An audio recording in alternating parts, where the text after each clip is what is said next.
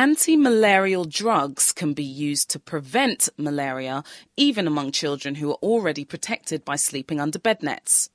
Scientists in Burkina Faso, Mali and the Gambia have found that the same drugs used to treat patients who are already ill can also be used in this preventative role and were powerfully effective even when bed nets were already being used. Peter Goodwin asked Professor Brian Greenwood what he and his colleagues did and what they've discovered. Well, we can use drugs in two ways in malaria. One is you wait until a person is sick and then you treat them and hopefully you cure them. But we do also use drugs to prevent the disease, and that we call chemoprophylaxis. And that's used widely by travellers and people going to a malaria endemic area for a short time. But what has been a problem is finding ways in which we could use drugs to prevent malaria in people who are living for the whole of their life or for a large part of their life in a malaria endemic area. But now it seems you've done that. Well, what we've been trying to do in this study is to find areas where malaria transmission only takes place for a very short period of the year. And this is a large area of Africa, just south of the Sahara, where the rains come for just a few months, and you only have malaria for 3 or 4 months in the year. And in that area, it's rather like flu. In industrialized Western countries, the malaria sort of comes as a season. And in this sort of situation, you only need to give the prevention for just a few months of the year. And that's what we've been doing in this study. So it's really like extending somebody who was going to Kenya or Tanzania for their holiday for a month, taking their treatment. What we're doing is giving this to the at-risk children for 3 months, which is the time when the malaria risk is highest. Now, you've done 3 separate studies, and they're large studies. They're randomised, so they're properly scientifically done, and you also have placebo, so the people actually doing the trial and the patients or the people who are having malaria prevented don't know whether they're getting the active treatment or not. Well, there have been several trials done previously of this approach. The first one was done in Senegal by a PhD student, Badara Cissé, here at the London School. But in some of these other studies, the trials were conducted in places where people were not using mosquito nets, which we know are very effective at preventing malaria. So it had been questioned whether this approach would be useful if children were sleeping under a mosquito net. And so what happened in this study, there were 2 large, as you say, placebo randomized, very strictly conducted trials in Burkina Faso and Mali, in which all the children under 5 years age were given a mosquito net at the beginning of the rainy season when the risk was greatest. And then they had this treatment given 3 times during the period of peak transmission. That was half the children. The other half of the children had a placebo. And we were then able to see how effective giving the drugs were in preventing them from getting malaria. Now, in comparison with treating someone who already has malaria, how severe is this particular treatment then? It's described as 2 or 3 doses of the drugs. So that is the problem with this, because we are giving anti-malarial drugs to some people who don't have malaria. And if you have a dangerous drug, then you couldn't do that. The risk might be okay if you're very seriously ill and you're going to die from your malaria. You would take a bigger risk. If you're going to give this drug to the community at large without testing them to see if they have malaria, then you have to have a very safe drug.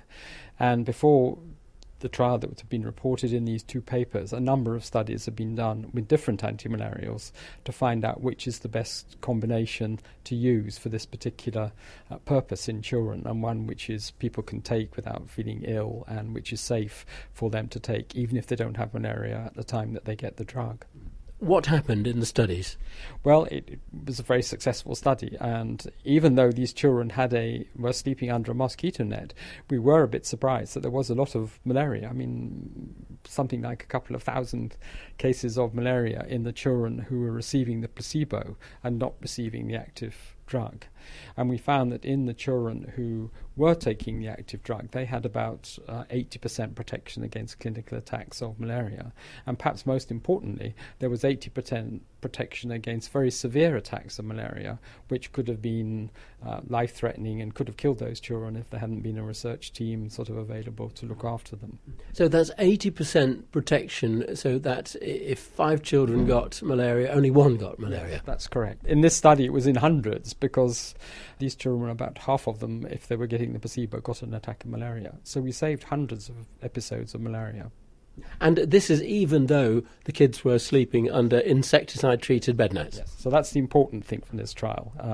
And I think it shows that if we're really trying to get on top of malaria, we have to start on adding the interventions, one on top of the other. So you might have your house sprayed, you have a net as well, and then you take drugs at the most dangerous time of the year, and you have effective treatment, because it wasn't perfect. There were some children who got malaria. So you have to have ability to treat those children quickly if they do get the malaria. So it's bringing all these things together really are going to help us to get malaria under control. You had a third study also in a rural area, didn't you? Yes. So one of the problems of this approach is how are you going to give the drugs to these children? So it's got to be done at a particular time over perhaps a few days or a week, to all the children under 5 in the village.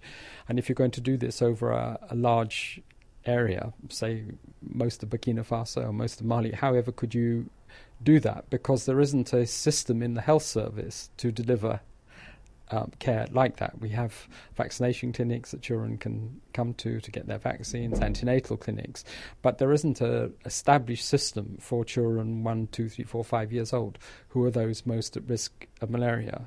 So what we've been trying to do over the last few years is to find out whether community volunteers, people living in the community, can actually do this, because they're nearest the children have access to them.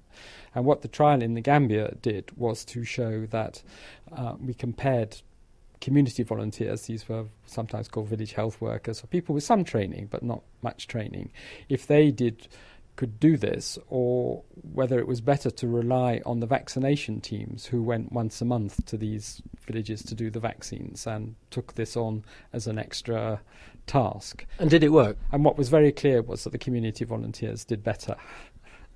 So, because they were there all the time, the mothers of the children knew them, and they were able to give very high level of coverage, 80-90% of all the children who should have got the drugs. And of course it's children who need the protection. They're most at risk, aren't they? It's the children who need the protection most. And so they were paid something. And I think when we talk about community volunteer doing things in the health system, I mean, it is a lot to ask people to go on year after year after year doing this for nothing when they could be on their farm or doing something else. So in this situation, they were paid a relatively small sum of money, but they were given something to recognise them and to encourage them to do this effectively. Right, so this has then emerged as a powerful way of keeping children alive, preventing malaria, and as you've intimated there are psychological and certainly financial measures that perhaps need to be taken to actually make it happen. How successful do you think it could be in all countries affected by malaria? Well, we wouldn't do this everywhere, so this is really a measure to use in the countries where malaria is restricted to a short time of the year, because it's obviously much easier to do this for 2 or 3 months in the year than to have to do it the whole year. If you had to have this done every month, year after year after year, people would get fed up with it. It would be expensive. So this is really an approach to malaria control in areas of what we call seasonal malaria, and that's a big chunk of Africa. In Africa, it's probably nearly half the population at risk live in these countries. You think of northern Nigeria, northern Ghana, right the way across to Sudan. And we do have experience now of people giving drugs on a large scale for control of worms, for control of schistosomiasis, to the whole population. And this system has been shown to work. For many of those other neglected diseases, they only have to be given once or twice in the year. This is a little bit more demanding, but we're only suggesting this is done for the most at-risk population. And would you reassure parents that these drugs are indeed relatively safe? Yes, we would do that. And as part of these trials, there's been studies both of the acceptability of this to the population, I mean, what they think about it. And obviously they don't like it. They're not going to take their child back the next time for the treatment. But they have noticed that their children are not getting malaria. And I think it would be acceptable. We may not have the perfect drug combination, and some of the children do get a bit of vomiting, and all drugs have some side effects, and but certainly our experience with the 2 drugs that we've used is that it has been acceptable, and that mothers have not been upset about this, and they understand what's happening, and they know their children can die of malaria at that time of the year. Professor Brian Greenwood from the London School of Hygiene and Tropical Medicine talking with Peter Goodwin. For Audio News, I'm Sarah Maxwell.